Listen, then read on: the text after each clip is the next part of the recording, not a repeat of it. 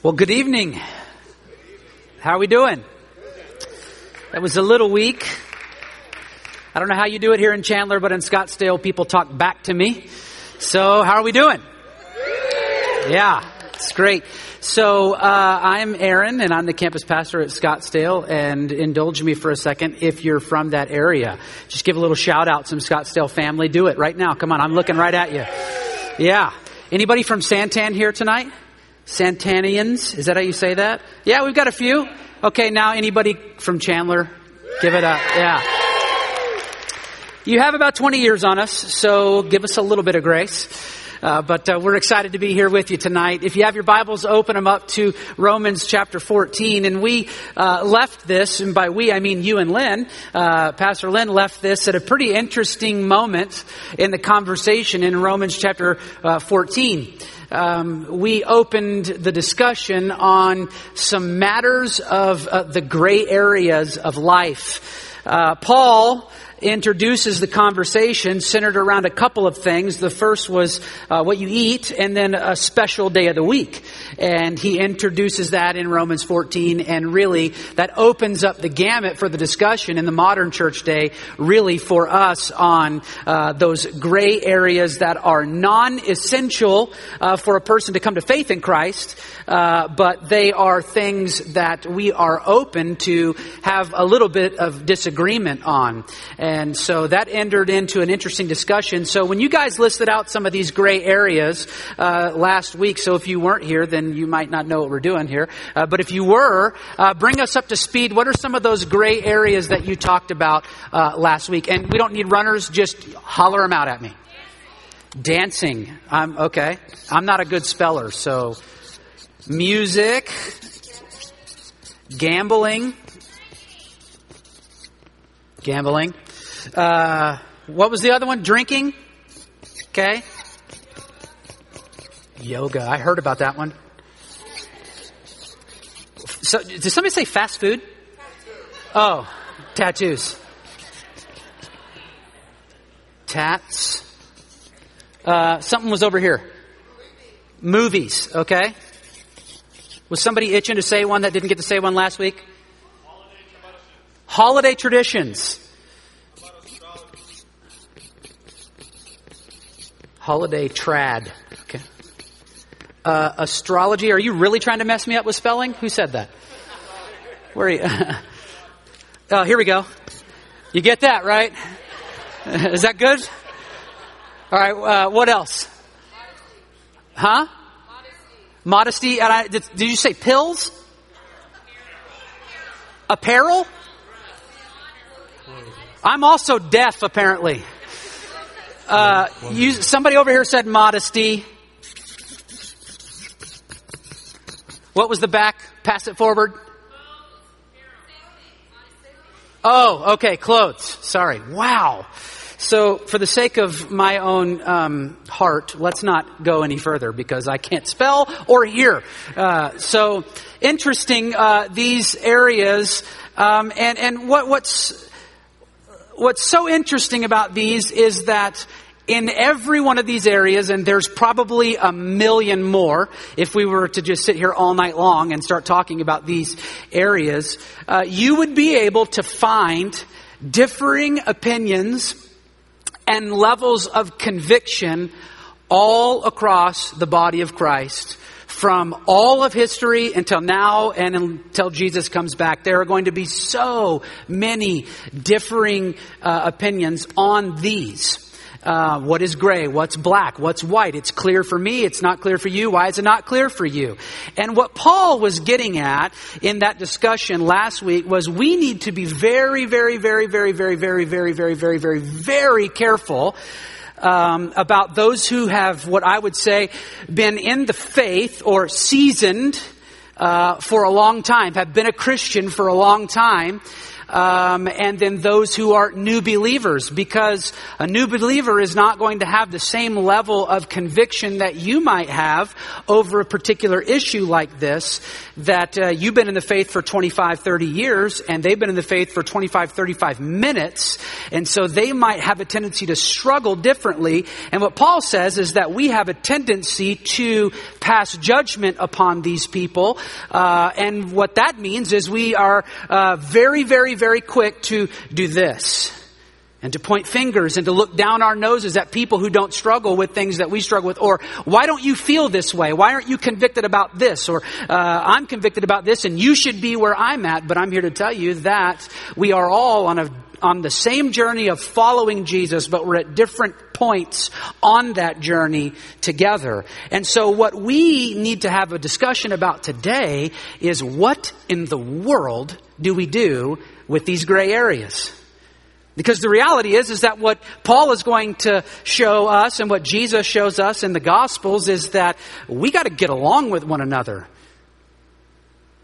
You should look at somebody next to you and say, I got to get along with you. And the person you don't like as much, tell them on the other side, I got to get along with you too.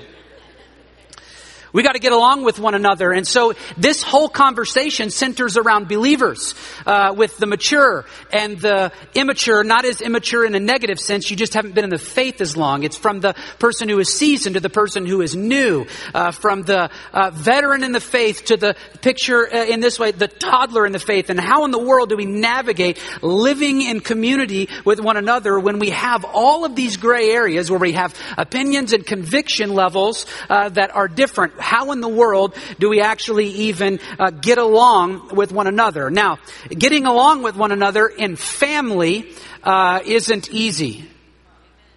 Somebody say amen, right? There are 6 Swinsons that live in my house, okay? And there is not a day that goes by that I don't hear Judah, which is our oldest boy, but still 3 years old, Judah, get out of our room. And that's my 2 older daughters. And then, I don't want to watch that, Daddy. I want to watch Ocnauts. And well, I don't care if you want to watch Ocnauts or Barney or whatever. Don't argue with me. If I'm putting it on, that's what we're watching. Who's with me on that? Don't leave me up here. So then, and then we get things like, well, guys or family, kids, it's time to go clean your room. Well, I don't want to clean my room. I didn't ask you if you wanted to. This wasn't a suggestion box. This is a dictatorship, and you got to go do this right now. Well, why? For real?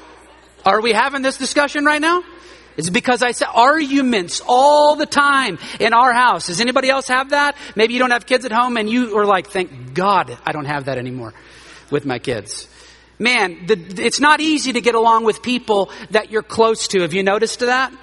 It's not easy to do that. But see, what God's call for us in the church and as believers is we are to get along with one another.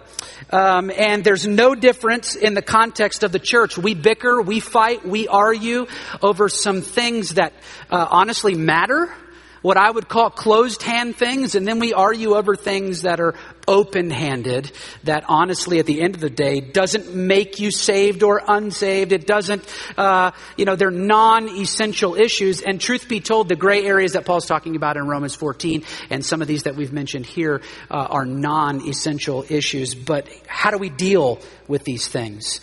Because if we aren't careful in our disagreement, and you just got to picture this, so help me and picture this. This is really fun. If we aren't careful, what you and I will end up doing is we're going to get into this deal with mature believer and immature believer, and we're going to go strap on floaties and go play in the kiddie pool and just splashing around. Could you see an adult doing that at a pool, neighborhood pool? How weird would you think that adult was? If they were splashing around, like playing with other adults in the floaties with that is weird. You would get your kids 10 miles away from them. You wouldn't want anything to do with them. And God's call for you and for me is to take off the floaties on the non-essential issues and jump into the deep end of things that matter. And let's go after those things. Let's not be adults splashing around in kiddie pools for the rest of our lives. Let's move on to the deep things of the faith and run as far and as fast as we can into those things. You with me? All right, good. So let's look here and jump in right here. Now, what I love is Paul turns his heart as a pastor and he goes right to the heart of the church at Rome. These are new believers in Rome, okay? And they're coming from all different walks of life, and some are former Pharisees, and some are former deep into Judaism, some are former pagans, and they're all coming, and former with the worshiping Greek gods. They're all coming from different backgrounds, different idiosyncrasies, different families of origin, different levels of conviction, and they're all bringing all of that junk into this new world of church. And they've got all this stuff going on, and Paul's like, no. We got to get along with one another. And so he goes to the heart of the church at Rome, and this is what he says. Are you with me? Verse 13. Here we go. Therefore, now, let me stop there. Therefore is a really awesome word, because what Paul is saying with this word therefore is he's saying, in light of all that we've discussed, what have we discussed? What you discussed last week. In light of all of the verses previously, in light of what we now know, consequently, therefore, we must live differently as believers in this community. We must begin to think differently about the things I'm about to unpack. Now, do y'all remember what Paul said in Romans 12:2? Somebody open that up real quick, runner, and read it. Romans 12:2, like a couple of pages over. Who's got their hand up? And let's read it. First one up. Let's go. All right, hold on. We got one right here. All right, go for it. Do not conform any longer to the pattern of this world, but be transformed by the renewing of your mind. All right. So what Paul is saying, and even the transition of the word therefore, he's saying that we now, in light of what we've learned, we have to change the way that we think. If the Holy Spirit dwells within you, your mind has been renewed. Matter of fact, he even goes on in 2 Corinthians 4:16. He says that our inner self is being renewed day by day. So when Paul's making that flip just in the word therefore, he's telling you and he's telling me, we got to begin to think differently. We got to begin to grow into a new direction. So let me ask you this question, and this is open for discussion here for a second. How do we grow as believers?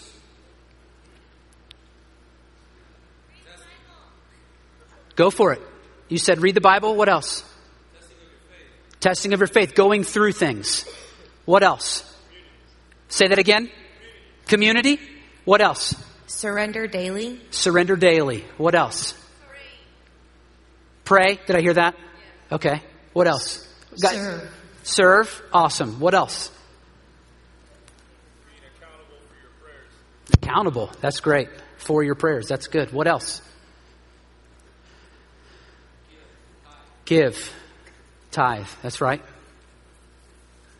Okay, so there's a million different things that we can do to grow as believers. Would you not agree? Now, here at Cornerstone, we don't believe we got the corner on the market on how we grow, but we've got a philosophy that we do, and we really hammer it hard at our campuses, and it's called 3 to Be. Have you heard of that before? You've heard of 3 to Be. It's 3 things that you can do to grow in your relationship to become more like God. What are those things? It's worship, commit, which, listen, if you're here on a Tuesday night going through verse by verse through Romans, you're probably coming on Sunday mornings, right? Okay, that's just the fact of the matter. But commit to being a part of worship. Why is that important? Why is committing to being a part of worship important as far as the context of growing? Anybody? Okay. We were made to worship Him. There you go. That's great. Okay, so something unbelievably supernatural happens when God's children come together as a family, as one. Now, I recognize that we have multiple campuses and multiple services at those campuses, but we're still a family. You get that? We're still a family. And so when we gather together, something supernatural begins to happen, and you can encourage one another. You lift each other up. Listen, I lead a life group on Sunday mornings that feels like a small church, but we're a small church, so we don't call it a small church and we call it a life group. Are you with me? All right, cool. So, and man, when we get together in that group like that, man, there is something so cool and encouraging in being with those people. When you gather as God's people, when we do that, something supernatural happens. Your soul is stirred and you're encouraged. And when you begin to worship God, something supernatural happens there. Your heart and the emotions that God put in you before the foundation of the world, when He put that inside of a human being, worship is that thing that connects you to the heart and the emotion and of God and His essence and who He is. And then when you sing about Him, and you sing songs to Him, something stirs your soul and opens your heart. And then somebody comes up here on this platform and opens God's Word. And then when God's Word is proclaimed to your heart that is already open and already stirred, God begins to renew your mind and change the way that you think about what you're in and the situation that you're living in. And you begin to, what's the word? It rhymes with stow. It's what? You begin to grow. You begin to grow. So that's why being at worship is important. Secondly, worship is not, 3-to-be is worship, but it's also growing. It's what I already mentioned about being in a life group, a Bible study, a ladies group, men's group, being a part of the mind. Listen, healthy things grow. Let's get back to that guy who was in the kiddie pool, right? Healthy or unhealthy? Unhealthy. And crazy. Healthy things grow. And so if you're at a season in your life maybe where you're not growing, you need to ask yourself the question, is my relationship with God healthy? And so how do we get that healthy? Well, you get plugged into community, into a life group, into an environment like this. You get connected with another dude, if you're a dude, another lady, if you're a lady, and you read God's Word together. I'm hanging out with this guy that goes to our campus, and we're doing that. We're reading God's Word together, and we're meeting, and we're talking about what God showed us, and we're growing in that. That's something healthy, and that helps you grow in your relationship with another believer, but also in your relationship with your Heavenly Father. That's super important. Determine early to give yourself to that. Lastly, out of all of those things, when we're talking about growing, out of all of those things comes naturally and simply service. You want to give yourself to the God who is growing you in every way that you can. Now, that's not the only way that you can grow in your relationship with God, but I think that's a pretty awesome way to do it, and it's super simple, and it's easy to remember, right? And so Paul is saying that something supernatural happens when you allow your mind to be transformed and to be renewed, and you change the way that you think. Something so cool happens. You mature. When you grow, you mature. There are parts of the scripture where Paul will say that when you thought like a child, you reasoned like a child, but now you're not that. You're not drinking the milk. My youngest son's going to turn a year old, and we're weaning him off of the formula, praise God, because it's so expensive. And we want to move that kid off of that formula and get that boy on solid food, because that's better for us and it's better for him. And really, that's what he's saying is as you mature and grow, you're growing and you're changing, and you're not messing with the things you used to mess with. You're not giving yourself to the things that you used to give yourself to. You're maturing. And out of that maturity, you say crazy things like this. The very next part, he says, therefore, let us not pass judgment on one another any longer, but rather decide never to put a stumbling block or hindrance in the way of a brother. Somebody who isn't growing in their faith probably doesn't say anything like that. Are you with me? Somebody who is like just laissez-faire with their relationship with God, I'm going to do my thing, man. Get off my back. Why are you talking so down? I'm not. That's what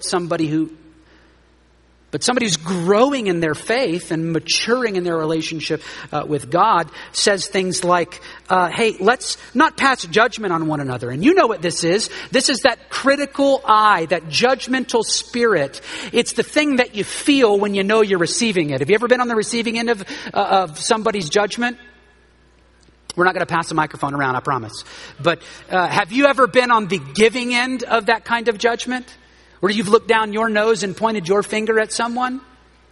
And Paul is saying that as we grow in our faith, as we're growing and maturing in our relationship with God, we say things like, you know what? I'm going to take the energy away from looking down the nose of people who might not have the same level of conviction about certain issues that I do. I'm not going to mess with looking down my nose and being judgment and passing judgment on them. I'm going to decide. Mature people decide.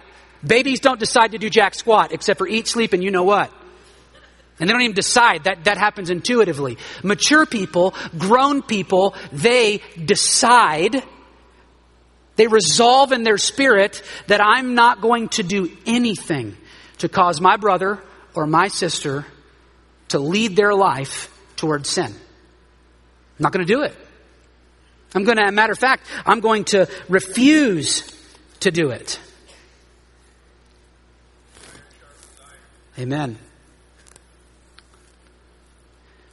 So we are going to resolve, this is what Paul's getting at, that we will be about our family's progress.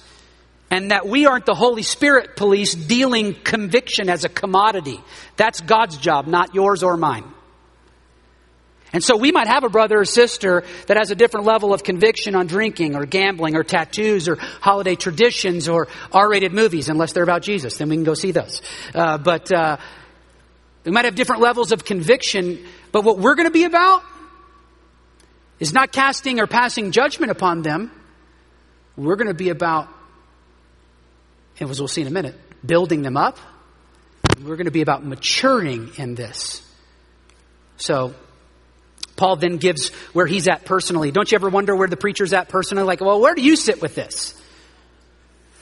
Well, I'm not going to tell you where I sit with this. I'm going to tell you where Paul sits with this. Verse 14, because it really doesn't matter what I think. It matters what God's word says. And so, verse 14, he says, I know and am persuaded, that means convinced, in the Lord Jesus. So he didn't arrive at this on his own, and you can just see that. He's like, I didn't make this up. I didn't just wake up this morning and feel this way. I didn't wake up on that side of the bed. I've been persuaded by my relationship with Jesus that nothing is unclean in itself. But it is unclean for anyone who thinks it is unclean. Now, this is Paul. Like the Pharisee of all Pharisees. Like if there was a rule about the diet, he would have been on it. If there was a rule about what day is the most important day, he would have been on it. He was letter of the law. You're not following it, smacking you down in the hallway of the church because you're not doing it kind of guy. And you know what Paul says? Well, first of all, I'm not that guy anymore. God's changed my heart. Have you been in the faith long enough, some of you, to where you're like, I used to be not convicted about that, whatever that is. And then as I've grown in my relationship with God, He's revealed new things to me through His Word. And now I couldn't touch that, whatever that is, with a 10-foot pole. Anybody been there? Okay, you just proved Romans 14. That's it right there. That we're growing in maturity. And as we grow in maturity, things change. And Paul's saying, I've changed. I'm different. I've learned that God is far less concerned. This will be good for some of us tonight. God is far less concerned about the external things in our lives and way more concerned about the internal matters of our heart. You see, many of us have given our lives to modifying our behaviors. Man, if I just stop doing that thing, which is probably true, you should stop doing that. But if I just make myself stop doing that, if I will myself to stop doing that, then everything's going to be okay. But the reality of the matter is that's not true. Jesus said in Matthew chapter 7, He gave this whole long spiel about food sacrificed to idols. And people felt like, which also in Romans 14 felt like if you did that, if you ate that food, then that would defile you as a person. Listen, if that's filet mignon, I'm eating that bad boy, okay? So Jesus says, hey, wait a second. It's not what you put on. It's not something on the outside that you put on the inside that makes you defiled. It's what's on the inside that comes on the outside that's defiled. So you got a heart issue, man. It's not about the filet that you ate that was sacrificed to idols. That's awesome. Jesus just gave us license to be meat carnivores. If you're a vegan, that's okay. It's great. My sister was that for a while. Now she eats meat. But where I'm from, you probably can't survive very long not being a meat eater, okay? And it's cool if you, whatever, sidetracked, totally sidetracked. But Jesus is getting at that he is way more concerned about what's your heart. And your heart is what you need to surrender to Christ. Who cares about the food? Who cares about the day of the week, Paul's saying to the Romans? He's saying, you got to get on your heart, and your heart needs to be surrendered. And when your heart is surrendered, guess what happens? This is the beautiful part. Your behavior changes. Whoa. The moment that I received that from God years ago, changed everything for me. Because then I change because of who I am. I am God's son. And his spirit dwells within me. And as God's child, with his last name on my life, and his seal of approval on my life, I don't have to do those things anymore. I'm a brand new creation, new in Christ Jesus. The old is gone and the new has come. I have been buried with Christ in baptism and raised to walk in the newness of life. That is who I am in Christ, and that is who you are in Christ. So our change comes from our position being in Christ and our identity in who we are. And then we begin to think differently and live differently with those other people who aren't where we are.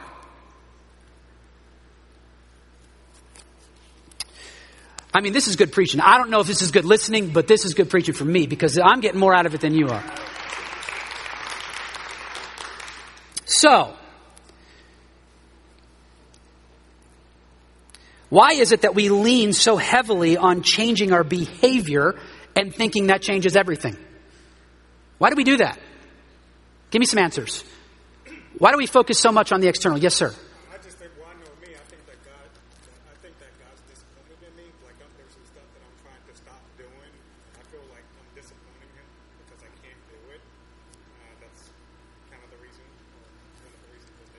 Can you give that to me in 2 sentences with that microphone in your hand?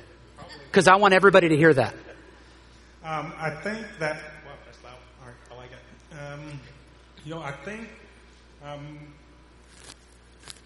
I feel like he's disappointed because I can't stop. Like, I'm a smoker, and I feel like God's not happy with me because I smoke. And I try to quit, and every time it's like an up and down battle. I know you said 2 sentences, but I'm done. No, you're great. I just feel like he's disappointed, which makes it a little bit harder. Okay. So, what was your name? Festus. Say it again. Festus. Festus? Mm-hmm. All right.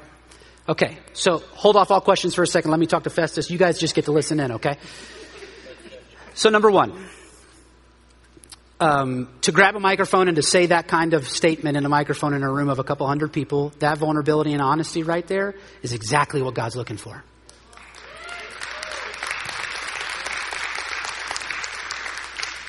Now I'm going to put you on the spot, okay? Have you put your faith and your trust in Jesus Christ as your Lord and Savior? I have. Absolutely. You have done that. So you're trusting in him right now? Yes, I am. Amen. Okay, so I can talk to you a little differently now. We're brothers. Okay, so if you've done that, and I've done that, the Bible tells us, and we're going to get to this if we even get it there, that when you and I put our faith and our trust in Jesus Christ, we receive the righteousness of God. It's the imputed righteousness of God. Now, the picture of that, the picture of that is surgery. And so God, at the moment you accepted Christ, this is ridiculous, okay? I can't wrap my mind fully around it, but God, through the power of the Holy Spirit, surgically opened your heart and imputed all the goodness, all the greatness, all the glory that is Jesus through the power of the Holy Spirit inside of you. And Jesus went into the wilderness for 40 days, dog-tired and totally hungry because he was fasting, and resisted the devil for over 40 days. It could have been hundreds of temptations, thousands of temptations. We don't know them all. We know only a select few of those. And the Bible tells us that he defeated those temptations by the Word of God. The Word of God has power over our lives. We don't worship the Word of God, but we worship the God of the Word.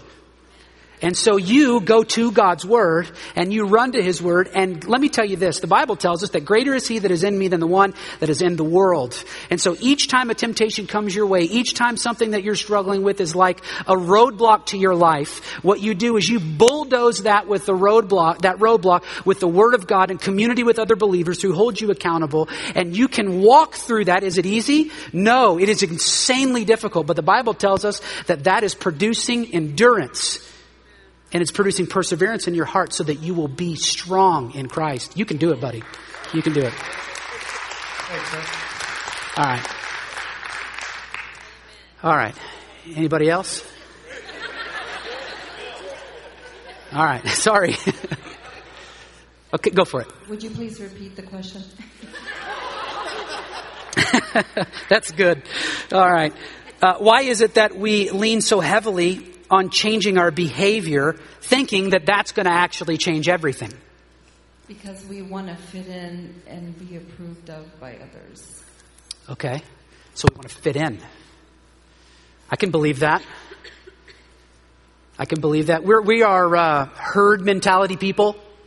Very few of us really stand out or desire to stand out. But that's a good one. I appreciate that one. There's 55 other hands out here, so you guys just got to be really patient, okay? Right over here in the back, he's been holding his hand here. Okay, I guess maybe you change behaviors because the Bible tells you not to do them, and it's just, it's easy to turn one thing every now and then. No, you're right. Can I say one thing? I love your beard, first of all. Number two, you are right. The Bible does say not to do certain things. It's like my kids, when I tell them, don't talk back. This is not negotiating. I'm not asking for a change of heart. I actually am. But I know that this is going to take repeated times. Don't do it. And so the Bible does say that. The Bible does say certain things. Don't do it. So what do you do about those things? You don't do them. How's that for a theological answer?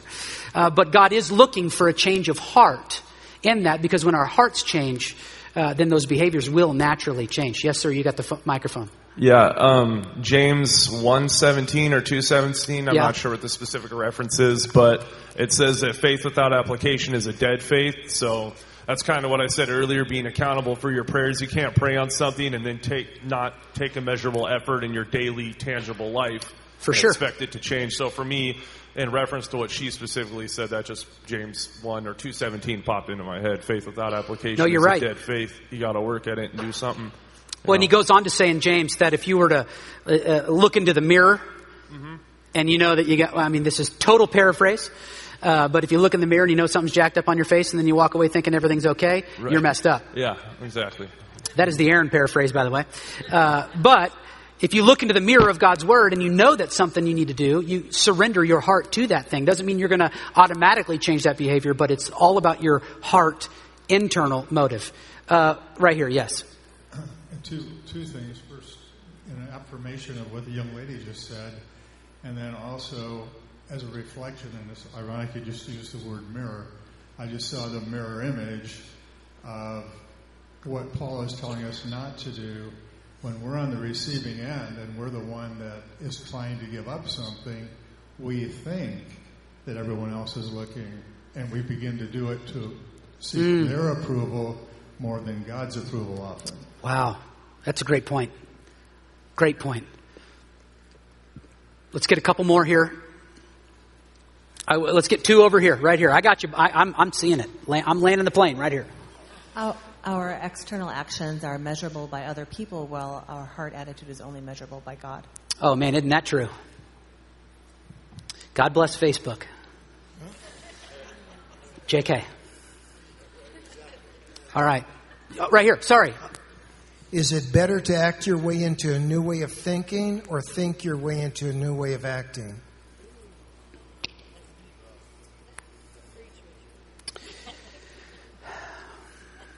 Well, I can give you the answer.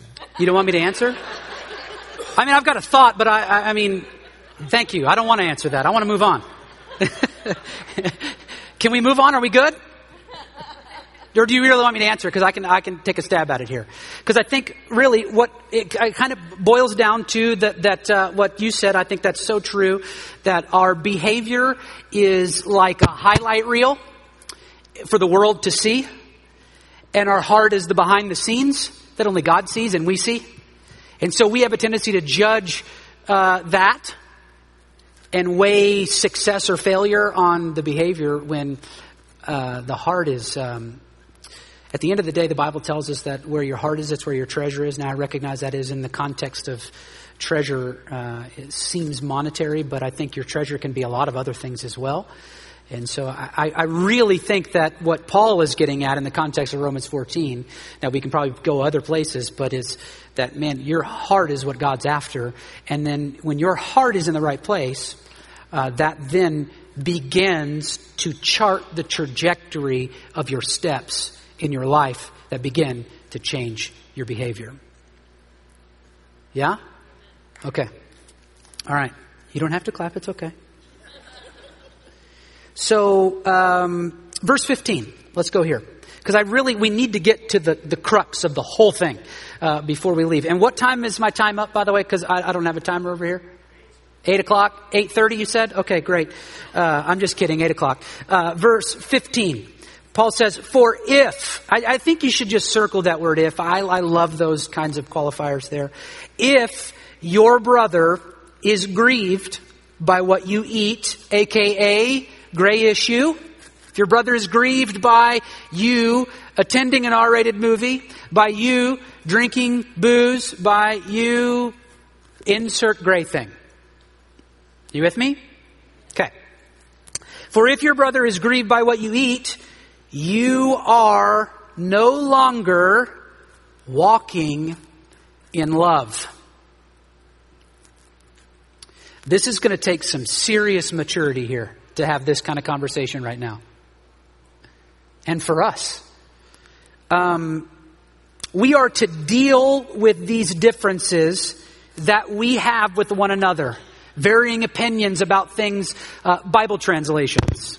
What we eat. That's the context, what Paul's talking about. What day of the week is the most significant? To astrology, to movies, to yoga, to drinking, to tattoos, to music, to dancing, to gambling, to all of these things. Like, listen.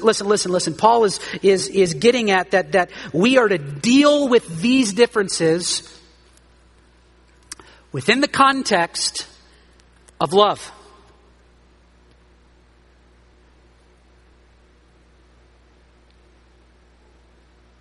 We're to deal with how we disagree with one another within the understanding that you're a brother and you're a sister and we're family.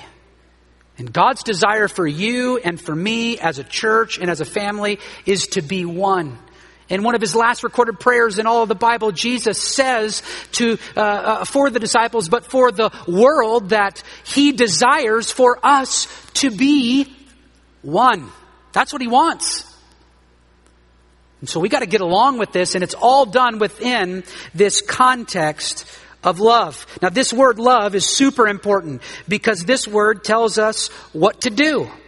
This word tells us what to do, whether we're mature and we've been in the faith for 30 years or we're new to Christianity. This word tells us how to handle these differences in our journey towards becoming more like Christ. This word for love is agape.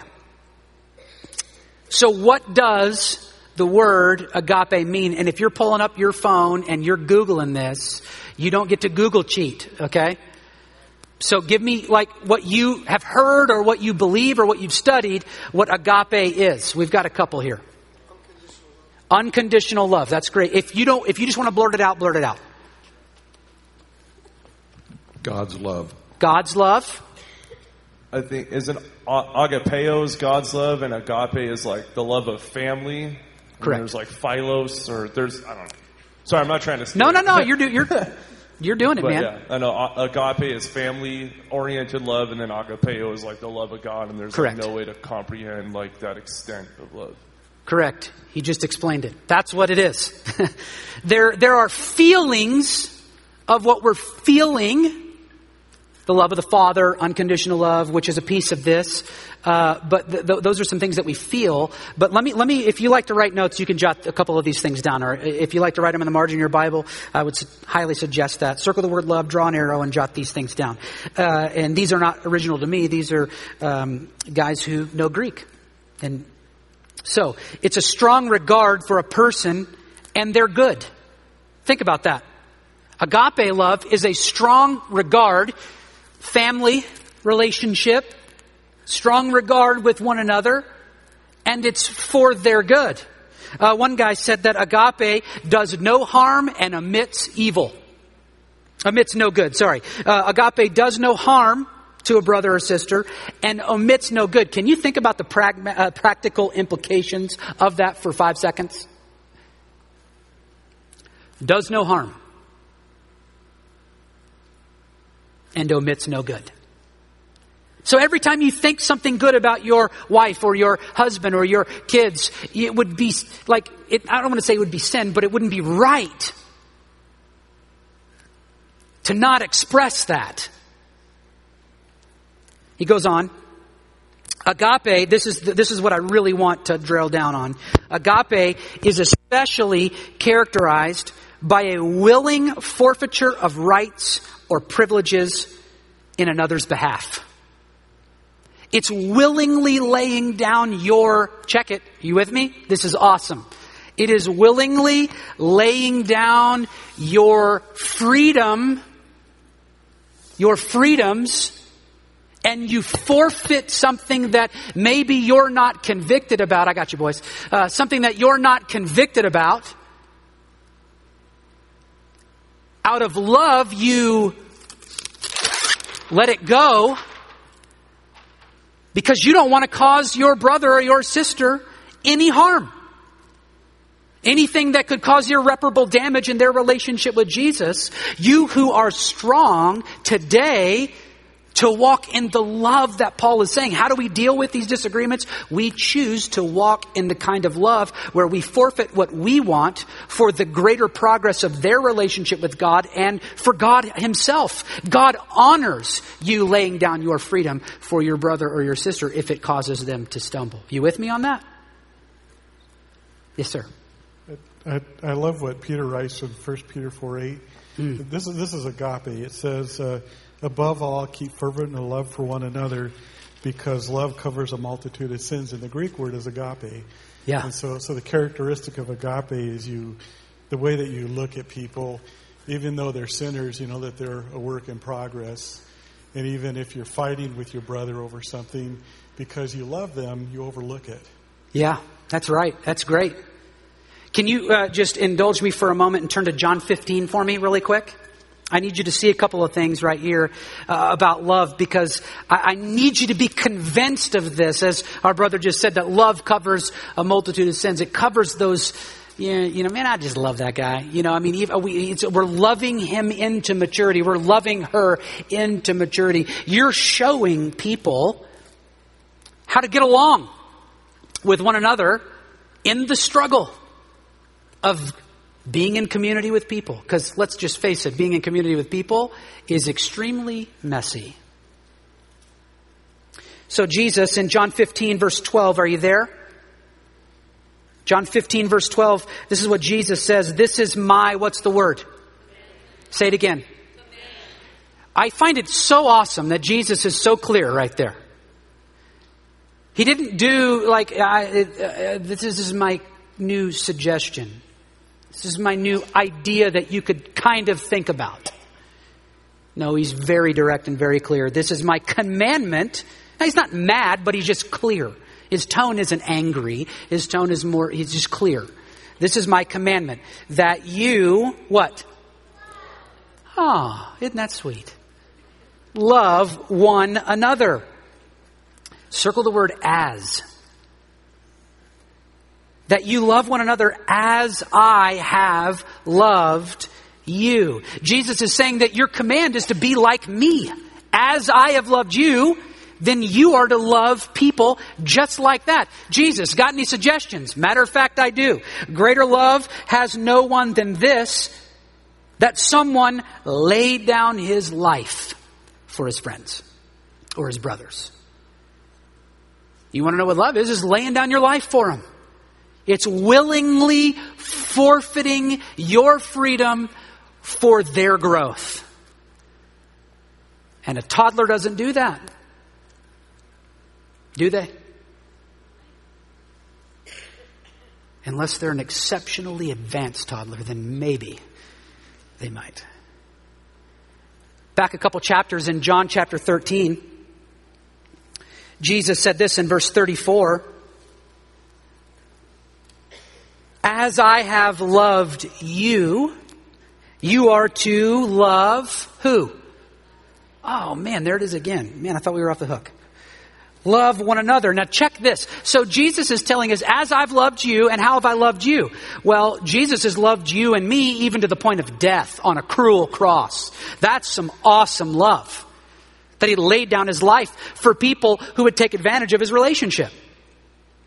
He died for the people who ripped his beard out and put a crown of thorns on his face and tacked him up to a cross with nails and put a spear in his side. Like he died for them. He even loved them. So he says, as I have loved you, you are also to love one another. By this, by what? By your love for one another, people will know, they'll understand, they'll grasp, they'll comprehend that you're my disciples if you have love for one another. Do you know what the implications of this is? What John is getting at through what Jesus is getting at that John recorded is that you and I, as we lovingly disagree at times on matters of opinion that are non-essential, there is a world watching you and watching me and watching the church and how we live in community with one another. And as you and I, younger and older in the faith, stronger and weaker in the faith, you and I, as we walk through these insanely hard and very personal matters of gray area, as we walk through those, and if we do that within the context of love one another, guess what happens? We are putting on display the glory of God in our relationship. You and I, what we are doing is we are showing that there is absolutely zero reason for you and me to get along because we have different family backgrounds. We have different histories. We have differing levels of opinions on certain issues. You and I are at different spots on our journey following Christ, which means every opportunity for you and me to disagree. But when you and I willingly lay down our rights for love, for each other, for our progress as family, a world looks at us and goes, there is no reason for them to get along. Why are they doing that? Well, let me tell you why we're doing that. Because we love God. And He has changed our lives. And I'm not who I used to be. And I used to be given to this and given to that. And I used to fall to this sin. And I used to run with those people and do these types of things. But through my growing relationship with Jesus, I've been changed. And these people have been along the journey with me. And yes, we might disagree, but they've been there to pick me up when my mom died. They were there to be with me when my child was failing in school and we had no idea what to do. They were there when my teenage daughter made some crazy decisions and we had no idea where to turn or what to do. They were there. Are they annoying? Sometimes they are. But they are there with me, loving me through this. And it's an example that God changes people. It's an example that the gospel really works. So that's why we love. This is the crux of the whole thing, man. This is where it all hinges on. How do we deal with all of this? You know how we deal with it? We deal with it within the context of love. And this is not that mamby-pamby, mushy notebook business that Nicholas Sparks writes about. If I have to see another one of those movies, I'm going to slap myself. It's not what it is. That's pithy feeling. This is the kind of love that changes everything. So what does this mean? Think about this in light of our study. Thinking about the matters, the gray matters of life. What does this mean in light of what we've studied? If love changes everything, what does this mean? What are the implications for us? It means that the most mature and the most loving thing to do in effort to remain unified with one another is to set aside our liberties, to set aside our freedoms and our rights for the weaker brother and the weaker sister. Because their relationship with Jesus, and this is hard for us, but their relationship with Jesus matters more to me than going to R-rated movies. Their relationship with God and their maturity in their relationship matters more to me than me getting to enjoy a beer every third Thursday. Their relationship with Jesus matters more to me than anything else. And so I will willingly forfeit my freedom so that they can progress and grow in their relationship with God. Paul tells us now in the latter part of verse 15, destroy. Why would we choose to destroy one whom Christ died for? Why would we choose to willingly trip them up? Love is the key thing. It's not worth destroying somebody that Jesus died for. It's not worth it. It is not worth it. Love is that key identification marker for us as followers of Christ. Let me jump into verse 16 here. So do not let what you regard as good be spoken of as evil. This is just a quick tidbit. Paul, this is kind of one of those preacher moments where he takes a little caveat here. And he's talking to the outsiders going, hey, just because you see people disagreeing, get over it. Doesn't change the fact that Jesus saves. Doesn't change the fact that we are good. And anyway, I don't have time to get there. But let me jump into this. Verse 17.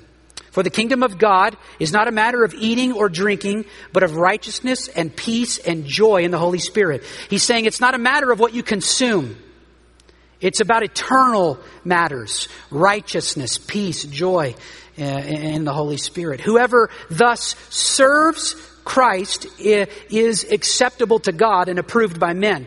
The Holman translates it a better way, probably. Whoever serves Christ in this way is acceptable to God and approved by men.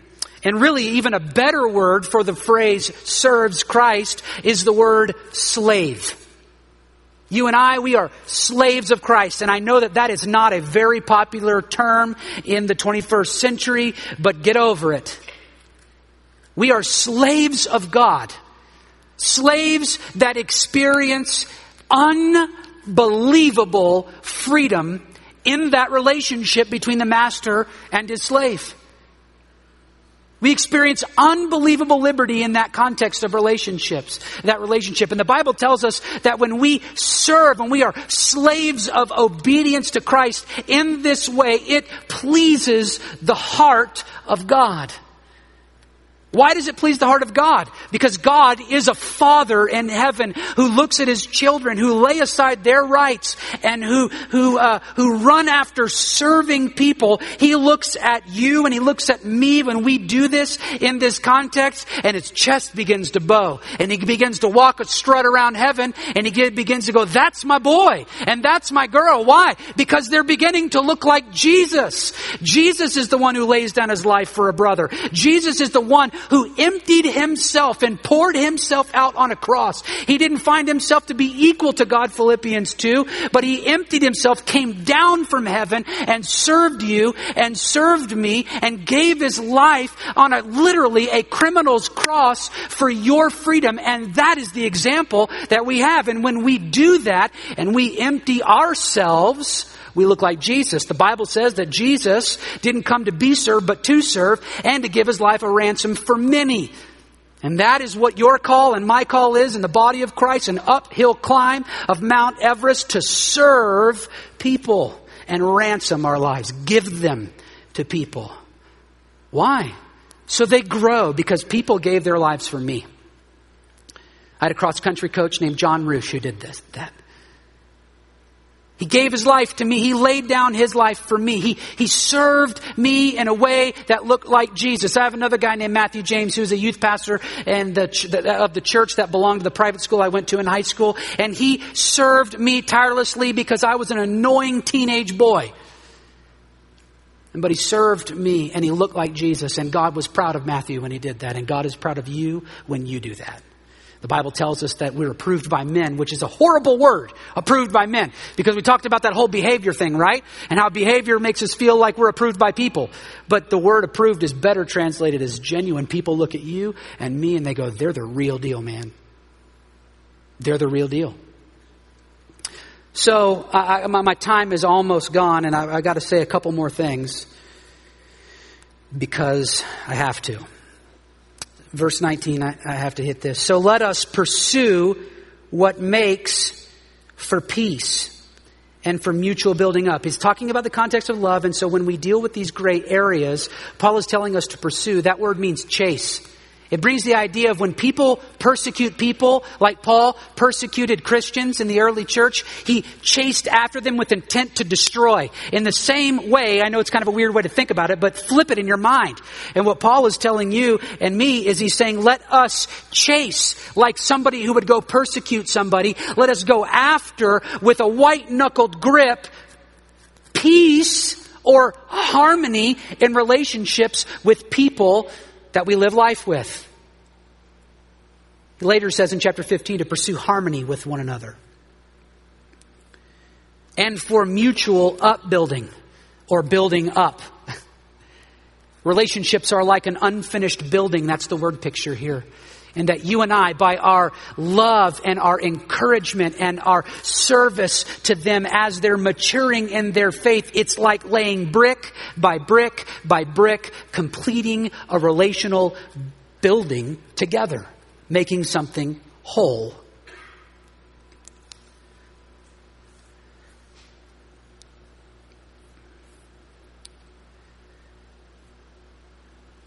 So, years ago, let me close with this and we'll be done. Because Paul repeats himself. And I don't want to repeat myself anymore. So years ago, there was a comic strip, Peanuts. Does anybody read that? And Charlie Brown was all sprawled out in the living room watching TV. And as that was happening, Lucy bursts in on the scene and she says, hey, change that channel. Let's change it. And Charlie, with the way he is, his timid, mild-mannered, kind of just straight-laced but not rude. Lucy, what gives you the authority to make me change the channel? She grabs her fist and puts it in front of his nose and says, these 5 fingers give me the authority to tell you to change the channel. So as he walks out, he's looking at himself and he looks at his hands and the channel's changed and he goes, we got to get organized like that. And I find that interesting that instead of passing judgment on people, what Jesus is interested in in these matters of disagreement, he is less interested in force and brutality, but in lovingly picking up your brother and sister with a helping hand versus a condemning backhand. And what God desires for you and for me, we are not the Holy Spirit police. And yes, we are called with one another to be in community together. And when we see someone stumbling, the Bible tells us very clearly to go talk to them about that. But that is not done within the context of passing judgment on one another. That is done within the context of what? Love. And what you will soon learn is as you mature in faith, what begins to happen is that you and I get off of our high horse and humble ourselves like Jesus did, and we get low and lower and lower and lower and lower, because we soon find out that the kind of man and the kind of woman that God uses in a very impactful way is not a man who is proud and arrogant and rude and looking down at his nose and pointing out all the wrongs that people have in their lives. God wants to use the man and the woman in this life for his kingdom that's willing to lay down their lives for their brother and their sister. That doesn't look at somebody and say, why aren't you where I'm at? The reality is many of us aren't where we want to be. But praise God, we aren't where we were. So may we put that in our minds as we read through Romans 14 and go, wait a minute here. This whole thing is not just about let's not eat meat, or let's eat meat, or we got to go to church on Sunday. We got to do this. Let's deal with those issues with one another that we disagree on, and we have freedom to disagree on within the context of love. Let me pray for you. Father, thank you for this great group of people. God, I'm so glad that you called me and my family here to this church. And we've got such a great opportunity to reach so many people for Jesus. And I'm so fired up to see this many people that are excited to hear somebody talk about the Bible and get greater understanding for an hour. And so, God, may we take the knowledge that you have brought to light in us today, and may we not cause that to puff up our arrogance that look what we know, but may that cause a deep level of humility and a deep level of surrender to our King. And may it deepen our worship, because we are eternally grateful that you emptied yourself, your Son, for us, so that we would have liberty and freedom. God, thank you for this day. God, may we leave this place applying this truth of your word in Christ's name. Amen. Thank you guys so much for letting me share with you tonight.